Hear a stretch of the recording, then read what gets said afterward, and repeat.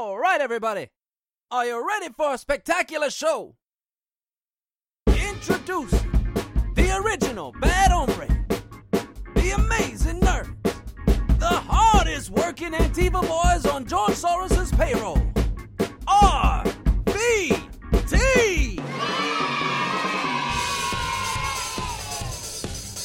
With Pablo Morales Martinez and Ernesto Mancibo, only on Radio Free Brooklyn. The heat's getting cranked up to the nth degree in my apartment. Same here. It's because this weather has been very schizo about what it wants to do. Like Christmas Eve into Christmas Day, it was just like, hey, guess what? 60 degrees. And then yesterday it was just like, oh, did you like walking out there and pretending like it's going to be spring? No, winter. I'm walking along with the t-shirt on, and it's just like a wisp of wind catches my shoulder. I'm like, what was that? And then it just comes on me like fucking Santa Claus. I don't know. It was just like, winter.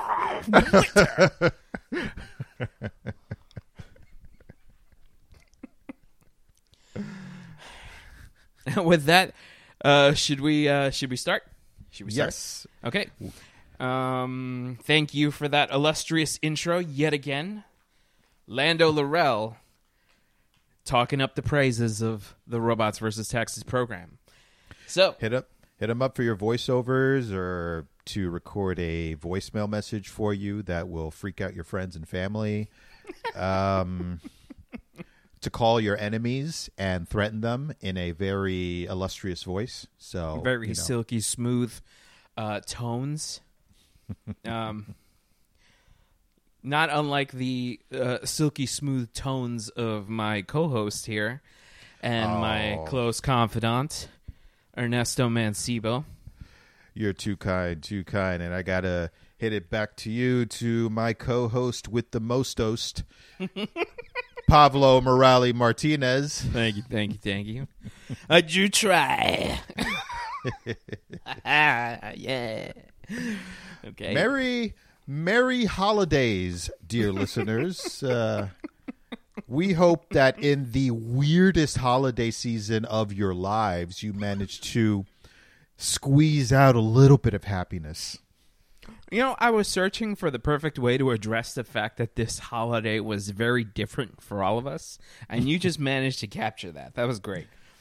Yeah, it was. This holiday season was profoundly weird. But not without its Christmassy charms. It just didn't feel like Christmas this time for me. I don't know. It didn't have like that holly jolly magic in the air this time because our country is in a state of I would say a psychological meltdown. Yeah, I think that's perfectly coined. I mean, besides the obvious of what's going on, we're still in the middle of a pandemic.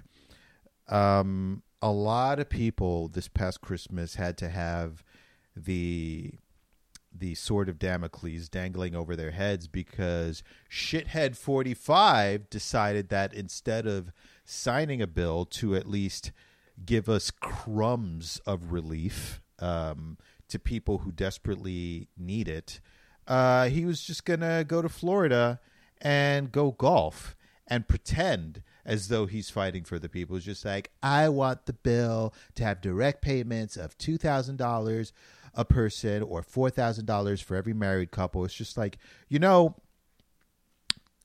Congress didn't just come up with this bill. It's literally been debated for months now. And at the 11th hour and 59th minute is when you chime in with this opinion. You're so full of shit. I mean, look, I'm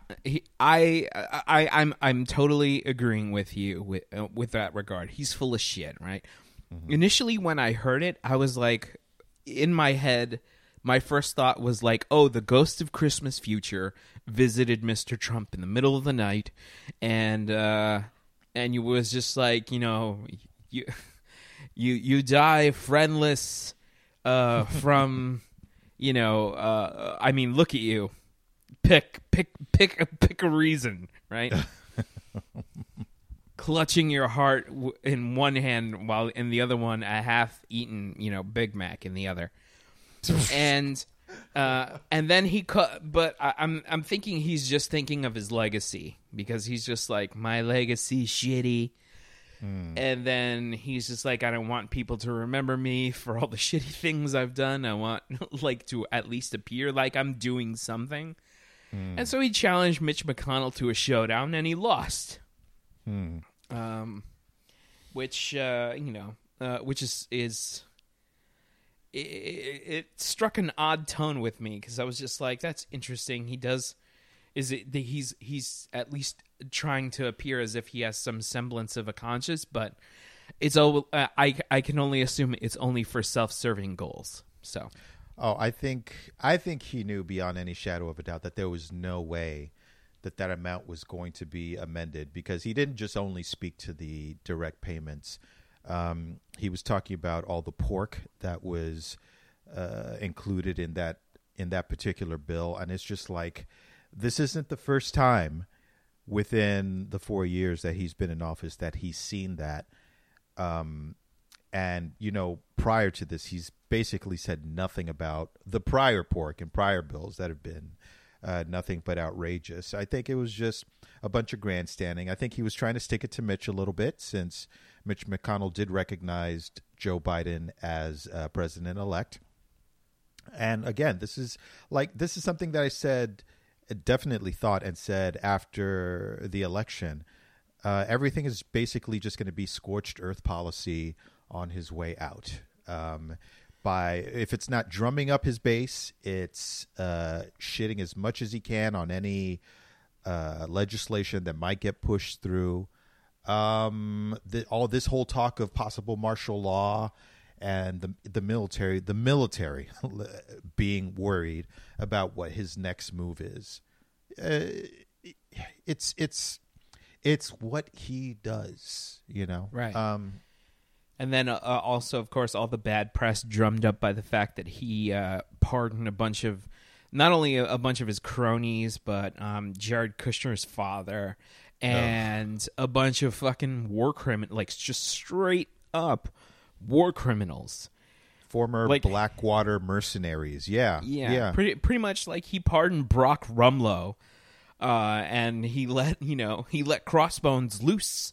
And now, Crossbones is down in, he's on the African border trying to get that mystery disease thing, and now fucking the Avengers got to be called in to stop him, led by Captain America. I like the way that you filled in what happened before Civil War. That's actually kind of cool. Like that really actually fits. Yeah, it does, right? Holy shit. Yeah, that's right. That's my TED Talk on Civil War. But speaking about weird realities and weird holiday seasons, listeners, we have a really interesting matchup for you this week that we're going to sort of weave in and out of and speak to the genre in a larger sense. The matchup we have this week are Black Christmas, which came out in 1974, versus Silent Night, Deadly Night, which came out in 1984. So, a swath of a 10-year difference within the genre, but oh, does it say so much. Oh, it does. It does. These are two Christmas classics that the whole family could sit down and just traumatize themselves with. The whole family, yes. Especially Silent Night, Deadly Night. But I think Which one should we get to first? Do you want to hit Black Christmas, or do you want to hit Silent Night, Deadly Night first? I think we should ease into it by starting off with Silent Night, Deadly Night, because I have some strong feelings about Black Christmas, and I tend to get off on a tangent when that happens. So I'm charging you with the task of stopping me without rage reviewing Black Christmas. That's all I want to say about that at the moment. Oh, okay. So you want to do Silent Night, Deadly Night first, then?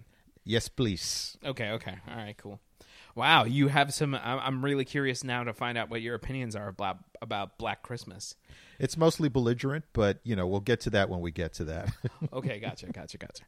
Okay, so Silent Night, Deadly Night is... I don't know how best to describe this movie. I saw it as like... I wish what you just said was on the box of that movie. Like, Silent Night, Deadly Night. Woo! I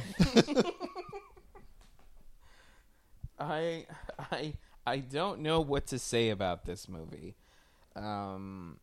This movie to me felt a lot like those movies that were it's a Grindhouse movie. It's a movie that, to me, looks like it wouldn't seem out of place if the trailer for it was placed or was sandwiched in between all of those fake trailers for Thanksgiving, Don't, all those when Robert Rodriguez and Quentin Tarantino did Grindhouse, and all those fake trailers started playing. Yeah. It doesn't seem out of place in that realm because it's so over the top. It's so like banana. Like there are choices in this movie where I'm like, this is bananas. And I gotta say, it was so much fun. I think it was fun to me, even despite the ludicrously dark subject matter. Because this movie doesn't fuck around. Warnings for all. There is the subject of a short, like 2 sexual assaults in this, but it's oh my god, the way I don't even know how to describe the tone of this film. It is like I don't think it takes itself seriously, and I appreciate it for that. This movie disturbed me only in the sense of how often I laughed at this film during some of the most horrific parts. And I'm talking about like child trauma, lives being destroyed. Like for some reason I had belly laughs at this. Me too. At this Me fucking too. film. It's just like the I'm going to go back a little bit and reference like something like along the lines of there's this moment in Planet Terror, that Robert Rodriguez movie, where a mother hands her 5-year-old son a gun to protect herself from zombies as she scouts an area nearby. And as soon as she gets out of the car, the gun goes off and kills the kid. And I'm just like, this is that movie. That's the tone this movie is. Where it's that opening assault of the family where, there's this. All I could think about was like, wow, the dude who made this really fucking hates Santa Claus. So a homicidal Santa is on the loose, shooting up convenience store clerks, and stumbles across his family, kills the family, sexually assaults the mom, and the little kid. That there's a 5-year-old kid in the back, and a baby in the back seat. Mm-hmm. The 5-year-old runs away while his family is getting murdered, and then witnesses the death of his father and the sexual assault / just straight up cold-blooded murder of his mom. And then it cuts away to the kid being raised in what is the most cartoonishly evil orphanage this side of fucking I don't even know what. It's like Nurse Ratched presents the orphanage of her dreams, you know? It is fucking weird. With mega orthodox nuns, like they're Well, not one nun who's just like, habit, no habit, I don't give a fuck. I'm going to get my fuck on. And at the drop of a hat. Hold on a second. That's the part that confused me, and I wanted to ask you specifically about that on the show. The nurse who was kind to our, let's for now call him the protagonist of the film, right? When he's a kid, and she comes after he's grounded by Mother Superior in his room, and she says, you know what, I think you've been punished enough for these 5 minutes. Why don't you come outside and help us build a snowman? And he's like, okay, sure. And as he's putting his coat on, she closes the door, and he exits the room, and he hears sounds of passion within this boy's home. Yes. And he follows the sound and looks through a keyhole and sees a man and a woman getting it on. Now, was the woman that not nurse, that nun, or was it another nun? No, because the thing is, Mother Superior found him looking at the couple, pushed him aside, beat the shit out of this couple, which I can only imagine enhanced the experience for them. And then when Mother Superior went outside to find the kid, the nurse was already outside. So were those not nurse? I keep calling them nurses. The nun was already outside, the kind nun. So were those two different nuns, or did she just get dressed after her ass whooping and go outside? I don't know, because they only show two nuns. I think I fucked it up for you because I said Nurse Ratched before. Anyway, they only show two nuns. You're right. They never show any other nuns working there. So I can only assume that woman has, because there's supernatural powers in this movie. Like, people are metahumans, mutants, if you will, right? Billy, our quote-unquote protagonist, as my co-host called him, Billy, he is bananas strong. He is bananas strong. This kid is at least, what is he, 9-10 years old? He knocked out a full-grown man with one punch. Oh!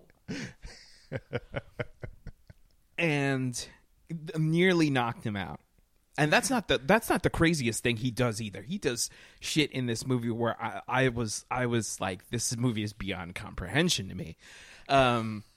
This whoever wrote this movie like had a few bouts of cocaine and sandwiched in between, you know, trying to write a dark, foreboding tale of revenge and madness. But yeah, with regards to Billy, with regards to the nuns, I think the kind nun, I don't know what her name is. She's just going to be called Kind Nun. I think as soon as she told Billy that he could play outside, she was like, as soon as you hear the door close, she's just stripping in the hallway, goes into that room where that dude is already waiting with a dry martini in hand and nothing else, and starts going to fucking town, dude. And it's jarring because they're not even trying to mask their sounds of passion, you know. It's just like you know. And when Billy looks through the peephole, they must have already gotten through, like, you know, the climax of it, because they do that thing that they do in older films where two people just sort of like cuddle naked, and you're supposed to infer that some, fucking was going on. But you mentioned earlier that the director of this film must have something against Santa. I agree with you, but I think he also has some sort of trauma with titties that he's trying to work out within this film, because it starts with the mother at the beginning of the film. It's like she gets her blouse ripped open, and Billy, focuses in on the titty, and then, she gets her throat cut.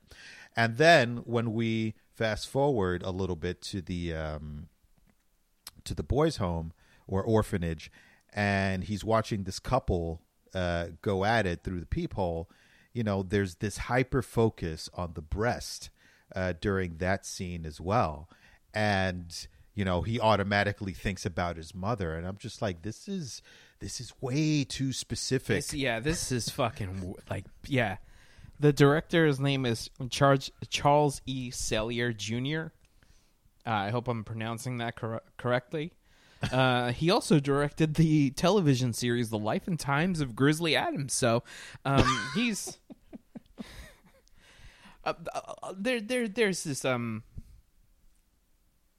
there is a hyper focus on female breasts in this movie, to which led to one of the darkest jokes visually darkest jokes that I have seen, which it let out a huge belly laugh out of me, which was the second pair of victims that the grown Billy decides to exude his wrath on.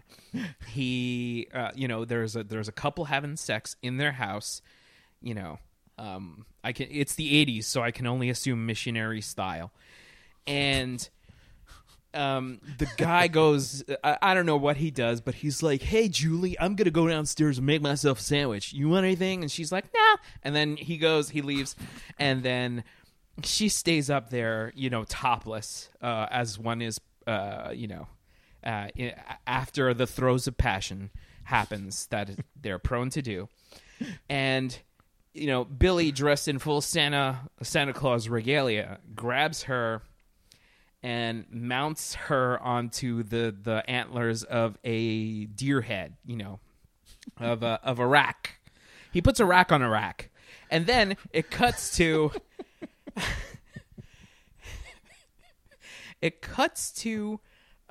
fucking the dude downstairs playing pool, which I'm like, oh, it's triple rack. Like, it's a rack on a rack, and then he's racking him up. I'm like, amaze balls. The balls on this fucking movie.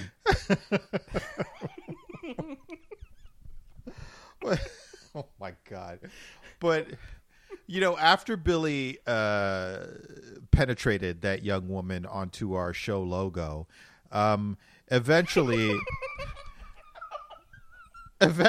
her boyfriend, Oh, shit. Oh, fuck. Playing pool downstairs, he's just like, "Wow, she's been gone a long time. I better go check on her." First of all, this guy has to be the most clueless. I mean, he's a teenage guy from the 80s, so of course he's clueless. But he walks into the room where she's dead. She's already mounted up. She's mounted up. And the room is lit, and he's just looking around. The first thing he notices is the door that Billy, chopped his way through. And he's just like, whoa, something must have gone on here. And he slowly turns around and finally notices his dead girlfriend, impaled on a steer. And that's when Billy comes in to finish the job. And a scuffle ensues. And he manages to hit Billy in the eye once with a poker from the fireplace. And he figures, all right, I got him. I got him, yeah. Case closed. Oh, but he tries to call 911 and just gets manhandled by Billy and just murdered. And I can't really feel anything for him because, again, he was clueless. But this movie isn't about the victims. Like, it's about one specific victim. Right. This movie is like the movies of like it builds on that archetype of the slasher movie villain as the protagonist. So it's like, when you go to Camp Crystal Lake, you're not rooting for the campers to make it out safely because you care about their backstory. No. This movie is about how creative the kills are. And let me tell you, there are some fucking creative kills because, there you could talk about like how, in the Friday the 13th movies, what are your favorite kills? I think the first one that comes to mind is Miguel Nunez Jr. Getting diarrhea and singing R&B to his girlfriend outside. And getting stabbed, like he gets stabbed from behind through a aluminum siding. That's one of my favorite kills of the the Friday the 13th movies. That's a great one. I would have to say my favorite kill from that series comes from Jason Takes Manhattan. He's on a rooftop and he's fighting one of the characters who is an amateur boxer, and he's just laying haymakers into Jason on top of this rooftop. He's just giving it all he's got, and finally they end up at the edge of the building, and this amateur boxer sees that he hasn't made a dent in this guy, and he's just like, all right, give me your best shot. And Jason literally punches his head clean off of his shoulders. It falls over the building perfectly, nothing but net, into a dumpster. Cinema.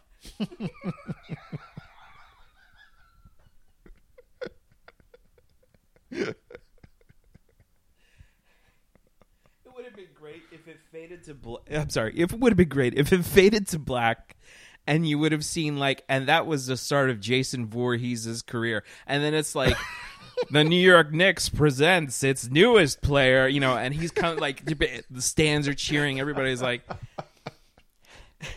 and he comes out all rotted wearing the fucking Knicks jersey. Jason Voorhees from a recent trade-in from Camp Crystal Lake.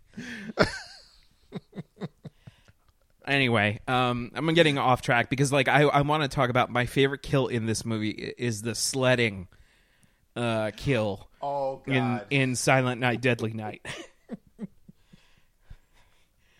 Tell me you didn't fucking when it happened, you weren't like, oh my God, that's the funniest fucking thing that's ever happened. It's so darkly humorous. It's amazing. I cheered. It was, I mean, first of all, it was the bullies of this particular scene that were getting killed off. So it's just like, all right, we automatically have established that we don't like these guys. And, they stole these kids' sleigh and decided, we want to sleigh at night. And the second guy is going downhill and, he's having a good time. And out of nowhere, Billy Claus comes out of the shadows. Billy Claus. Yes. And just clean takes his head off. But that was, they didn't just let the moment pass. What they did, they insinuated that happened. You saw the shock on his face, like, oh no, something's about to happen. And you saw the sleigh. You saw the sleigh and his body coming down the hill, but it was in shadow, which I got to say, whatever they needed to do to technically pull that off, mwah. Yeah. My compliments to them.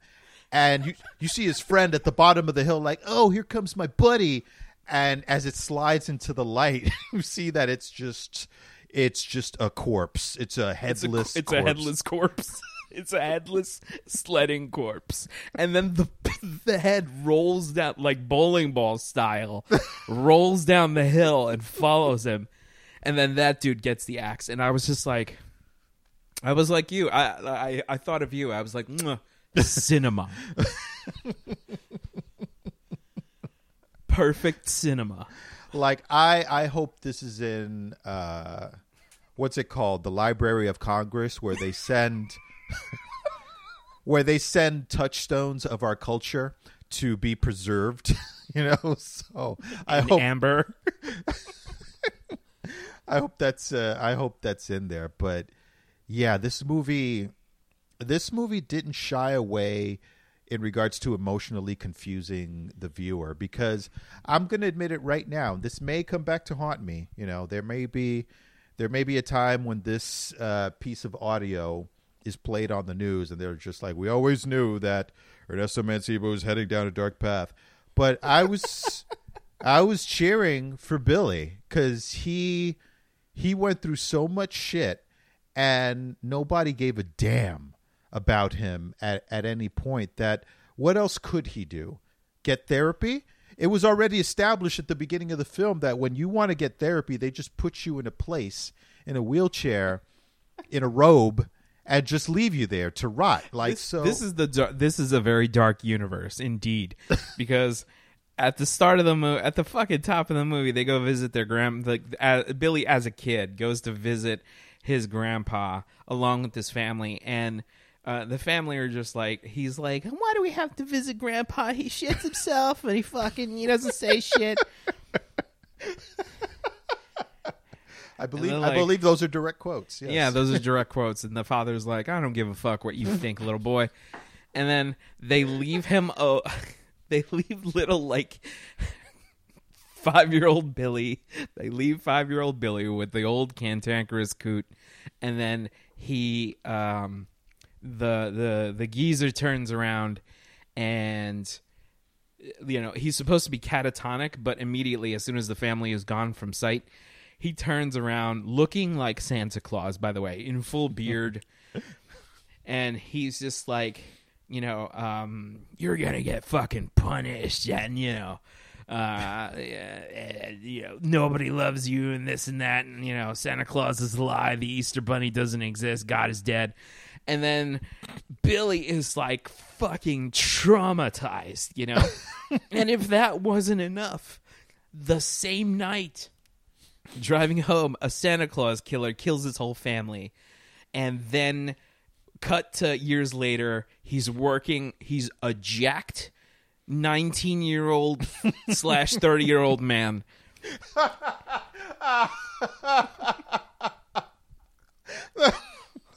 Because the 80s.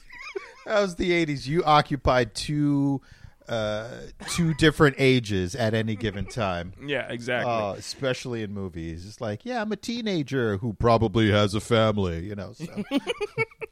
He is ultra jacked. He goes to work for a mom and pop toy store run by a fucking souse, and then he immediately goes berserk when they're just like, oh, we've got nobody who could fit in this Santa Claus outfit. How about we get the guy with the history of mental illness to wear this? And there you have the movie. And then for some reason, he snaps. And and he kills one dude with one, he lifts that dude up like Darth Vader, David Prowse style, just like up in the air, demanding why this diplomatic mission is you know what I'm talking about. He's fucking screaming Darth Vader shit at him. Star Wars reference. When that happened, I was just like, oh shit, they're going here, huh? This guy is so insane that he has inhuman strength at this point. Yeah. He literally lifted this guy up by Christmas lights around his throat and just killed him that way. And not to stop there, because what we thought was the object of some of his affections just a few minutes prior, who had been sexually assaulted by this man that Billy Claus just killed, he goes ahead and cuts her from uterus to breastbone within the stockroom. It's just like, oh, so reason is just completely out the window at this point. I know. I mean, he must have seen Wonder Woman 1984. Uh-oh. We're going to talk about that next week, folks, because there are some issues we got with that movie that stretch far beyond the eye can see. So you have homework for next week's show, folks. Watch Wonder Woman 1984, whichever way you can, legally, and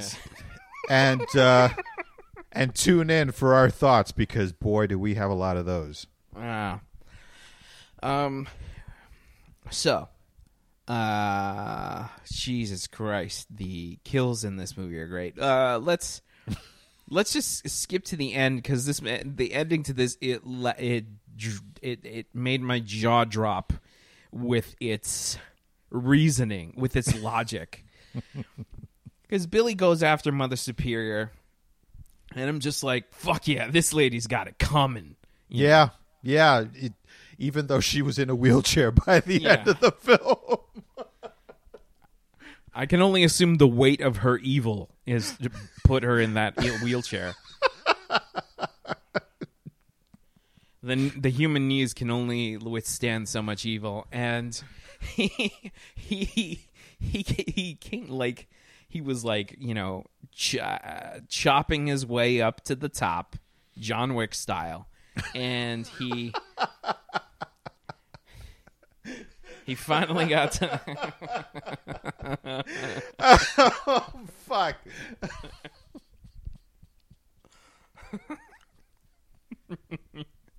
Anyway, so he finally gets to her, and the cops shoot him dead. Now, that's not the part that made my jaw drop. What happened afterwards was the fact that, the evil nun is like, she turns to the kids after all of them have been thoroughly traumatized. And she's like, yeah, see? See here, kids? Yeah. Santa Claus doesn't exist, see? And then one of the kids, they should have turned on the Omen music, like, "La Dominus Satanus," And the kid turns and points to the nun, and he's like, naughty. And then roll credits. Insinuating that this kid would grow up to become Ted Cruz. So we definitely have an origin story in this fucking movie.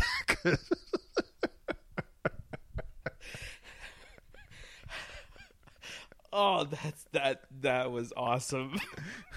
I couldn't help but to think of him when I saw that kid. I was just like, I don't think he does look a little bit like Ted Cruz. He really does. He really does. Yeah. But yeah, do you know they made 6 of these films? Yes, I knew that when I saw, if you like Silent Night, Deadly Night, how about the series? And I'm like, the series? Didn't we say all we needed to say with the first one? I do want to watch the rest of them. I am curious about where this saga goes. Well, he did have a little brother. Oh, no. I like how all the other orphan kids were like, yo, your brother's fucking nuts. And the kid's like, I'm 5, They didn't give a fuck, man. It's just like, when he called out to his brother, he's just like, Billy, what's wrong? He was like, your brother's fucking nuts.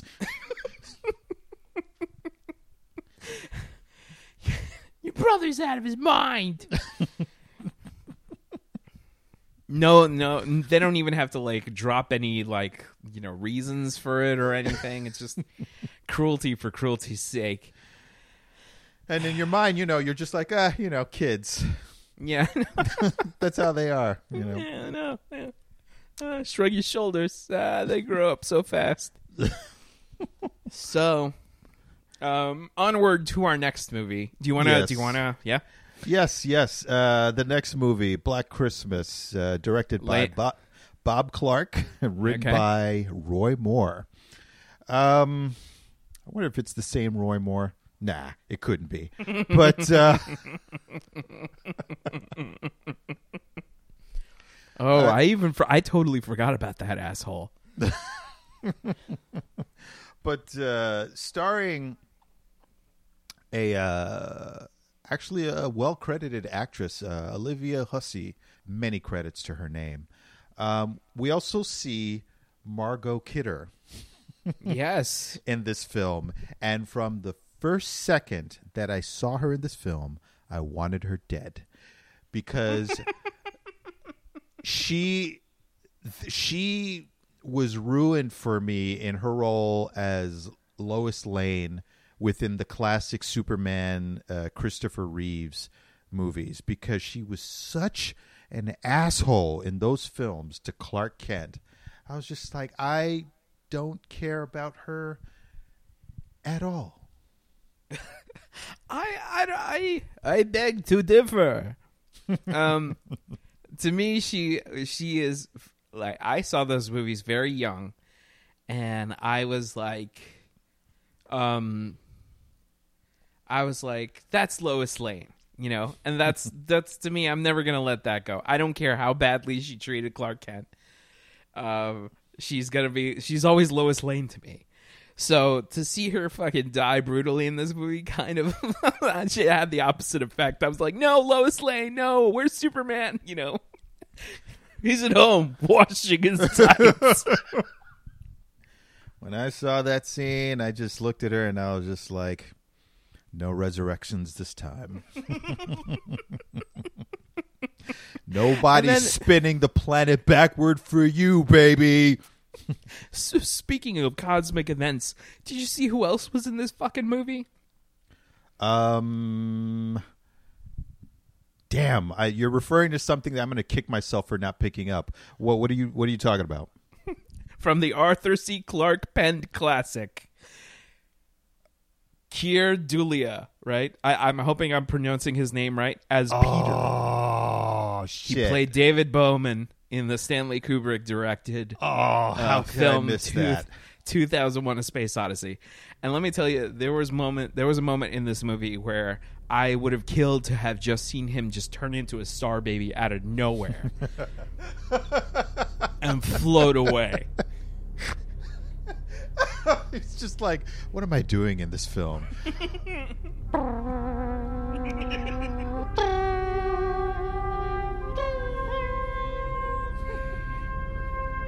And you know, he just like boop, boop, you know, he just turns into a star baby and just whoop, whoop, whoop, whoop, whoop, floats away. I want that sound for his floating away. Just boop, boop, boop, boop. I halfway expected him to turn to Olivia Hussey and just or Husey. I'm sorry, I'm fucking up her name.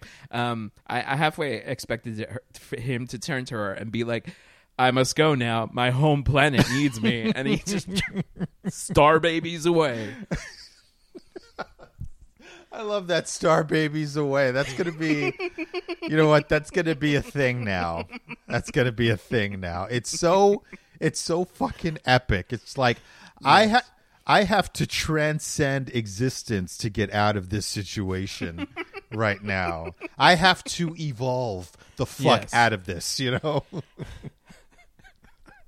But yeah, Keir Dullea was in this film, and I gotta say, like I stated at the beginning of the show, I have strong feelings about this film, in so much as I could not muster a fuck to give until like the last 5 minutes of this fucking film. It's like they dropped us into a situation. They set up a little bit of atmosphere at the beginning.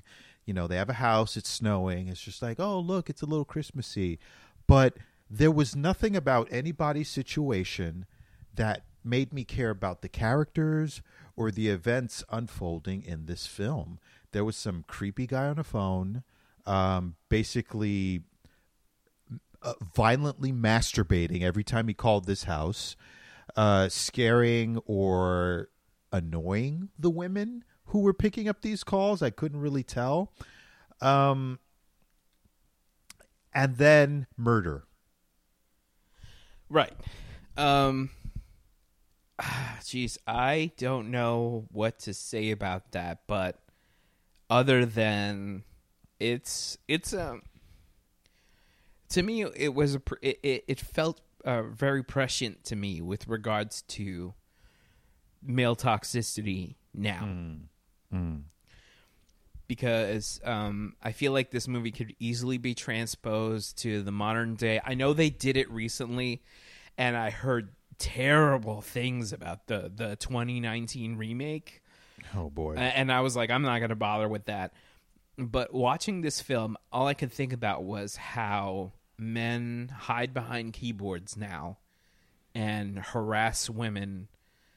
And to the extent where it makes it impossible for them to live. And I was struck by the film. I mean, obviously it does fall into the whole horror trappings of it all. Where like there's a little bit of exploitation and over the top characters. I'm talking about the house mother, of course, and the fact that like grammatically it killed me just to hear someone spell out a phone number with fellatio at the top. I'm just like, come on, guys. You don't give a phone number and say fellatio is how it starts. Like, Margot Kidder, come on, be on the ball. Well, the cops in this particular film were completely and utterly inept. I mean, the guy who they had at the front desk at the precinct could not hate his job more. Everybody who called in, he was just like, are you sure that the missing girl isn't just hanging out with her boyfriend? Because 90% of the time, that's what happens. The other 10%, they've been mangled and thrown into a ditch, of course. But 90% of the time, they're just getting some sex, You sure that's not... It's just like, Jesus, would you do your job? I thought you took an oath or something. That police... that police precinct is suffering from two very different levels of incompetence. It's suffering from the John Saxon, I'm the cop of this. By the way, I love that John Saxon was in this. They both came from Springtowns. That guy, the guy at the desk that you're talking about, definitely came from Springfield. And then John Saxon came from Springwood, where he was trying to, wipe his record clean from dropping the ball on the Freddy Krueger murders. Time to start over. It's a new dawn, John Saxon. But yeah, that dude who ran the phones, I was just like, oh my God, the incompetence on when they entrusted him to relay information with the fact that like the calls were coming from inside the house. They were just like, whatever you do, don't tell her that the call, you don't want to fucking freak her out. Don't tell her that the calls are coming from inside the house. And he's like, you can count on me, Cap. He tried for 2 seconds. Yes. He's just like, and then he was just like, why do I give a shit about this job? I don't. He tried for 2 seconds.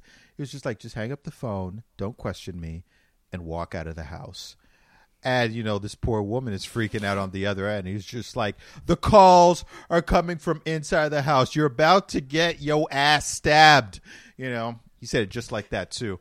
And because he realized, he was just like, man, I'd just rather be kicking it in the Caribbean, just drinking with my homegirl saying Marcellus Wallace was right. I'm sorry. You know what? he would perfectly fit within a Quentin Tarantino film. He does. He's one of this. He's one of these just moralless characters who just they just find themselves in the mix and they go whichever way the wind blows. But touching on your point in regards to male toxicity in this film, that's the only part of the film that actually engaged me for a few minutes when fucking what's his name, Chris, was talking to Olivia Hussey's character. She was just like, I'm pregnant. I don't want to keep it. Correct me if I'm mixing up characters here, but his name was Peter, I think, but Peter. It doesn't matter because he's given nothing. Like, all we figure out about him is he likes playing the piano. That's Peter. about it. Yeah. What a perfect name, Peter. Yeah. But and he's just like, she's saying, you know, I have other plans for my life. I'm going to go ahead with this abortion. She's just like, do you only think about yourself? You didn't even talk to me about this. It's just like, dude, you are a music student. Yeah, I know, right? You're a white music student. You'll land on your feet. Dude, her body, her choice. Dude. And I was like, I was really happy with the stance that it took, that this movie took. It says this movie has some really, it's definitely not a guy in a Santa Claus costume running around with superhuman strength. This movie has things to say, and I was surprised by how poignant it was, and how awful how a little bit disturbing the kills were, despite the fact that one of them was completely improbable. Like, the way they killed the house mother, I was like, there's no way he calculated the physics of how that would even work. God. Also, nobody has a sense of smell in this universe, right? Exactly. Oh, I was hoping that you would say something like that. This poor woman who, again, I don't care about any of the characters in this film, but she was like the first kill of the movie, and the only thing that is keeping her somewhat preserved is plastic over her head, like the rest of her body wouldn't start to rot. Like, she didn't evacuate her bowels or nothing. Exactly. She just soaked for 3 days in jasmine and died. Holy shit. What? Well, but that's the only reason I can assume that why she didn't stink up the place, you know? Do people do that? Do they? No, I just made that up off the top of my head. Don't go soaking in jasmine. Don't do it.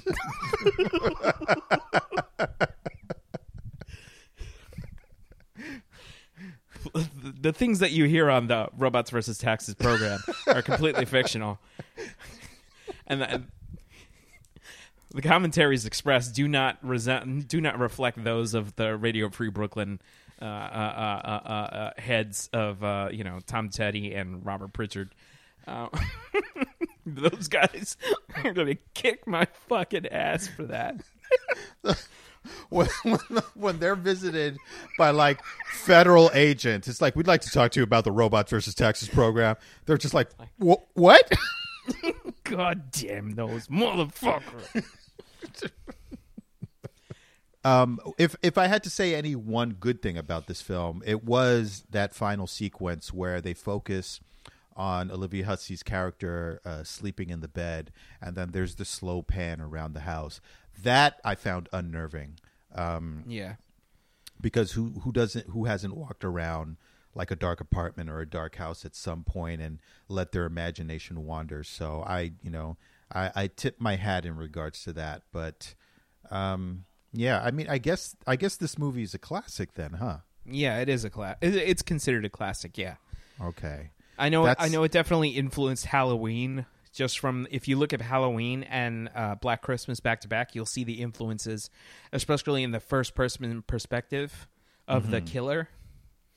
Yeah. Is this movie where the whole they're calling from inside the house originated from? You know what? I can't tell you that right off the bat because there is a movie called When a Stranger Calls. Mm-hmm. And I'm not sure if they use that same gimmick there. I'm not sure. I can't tell you. But when they first start, when the cops are like, we're going to trace the call, I was like, the calls are coming from inside the house, guys. I know this. And I'm just like, well, I wonder if this is the movie where that all came from. So, okay. Yeah. Well, I mean, both these movies were distinct flavors of a very specific genre, which is holiday horror. Yes. Halloween, Black Christmas. What's another one? Valentine's Day. Oh. I really want to make a movie called Flag Day. And just just people randomly being impaled by flags, Yeah, exactly. Every one of them is just like, and it's always a different flag, right? It's like the United Nations of horror movies. So, but it's really about family. It's about unity. Sorry. Anyway. Of course. So stupid. I think this might be a good place to cap it, though. Yes. Okay. Yeah. Absolutely. We have run a little long. So from both of us here, I'm Pablo Morales Martinez. And I'm Ernesto Mancibo. And together we are the Robots vs. Taxes program. On Radio Free Brooklyn. While you're out there, you could try keeping it real. But you should try keeping it right. Song of the Week. And have a Happy New Year.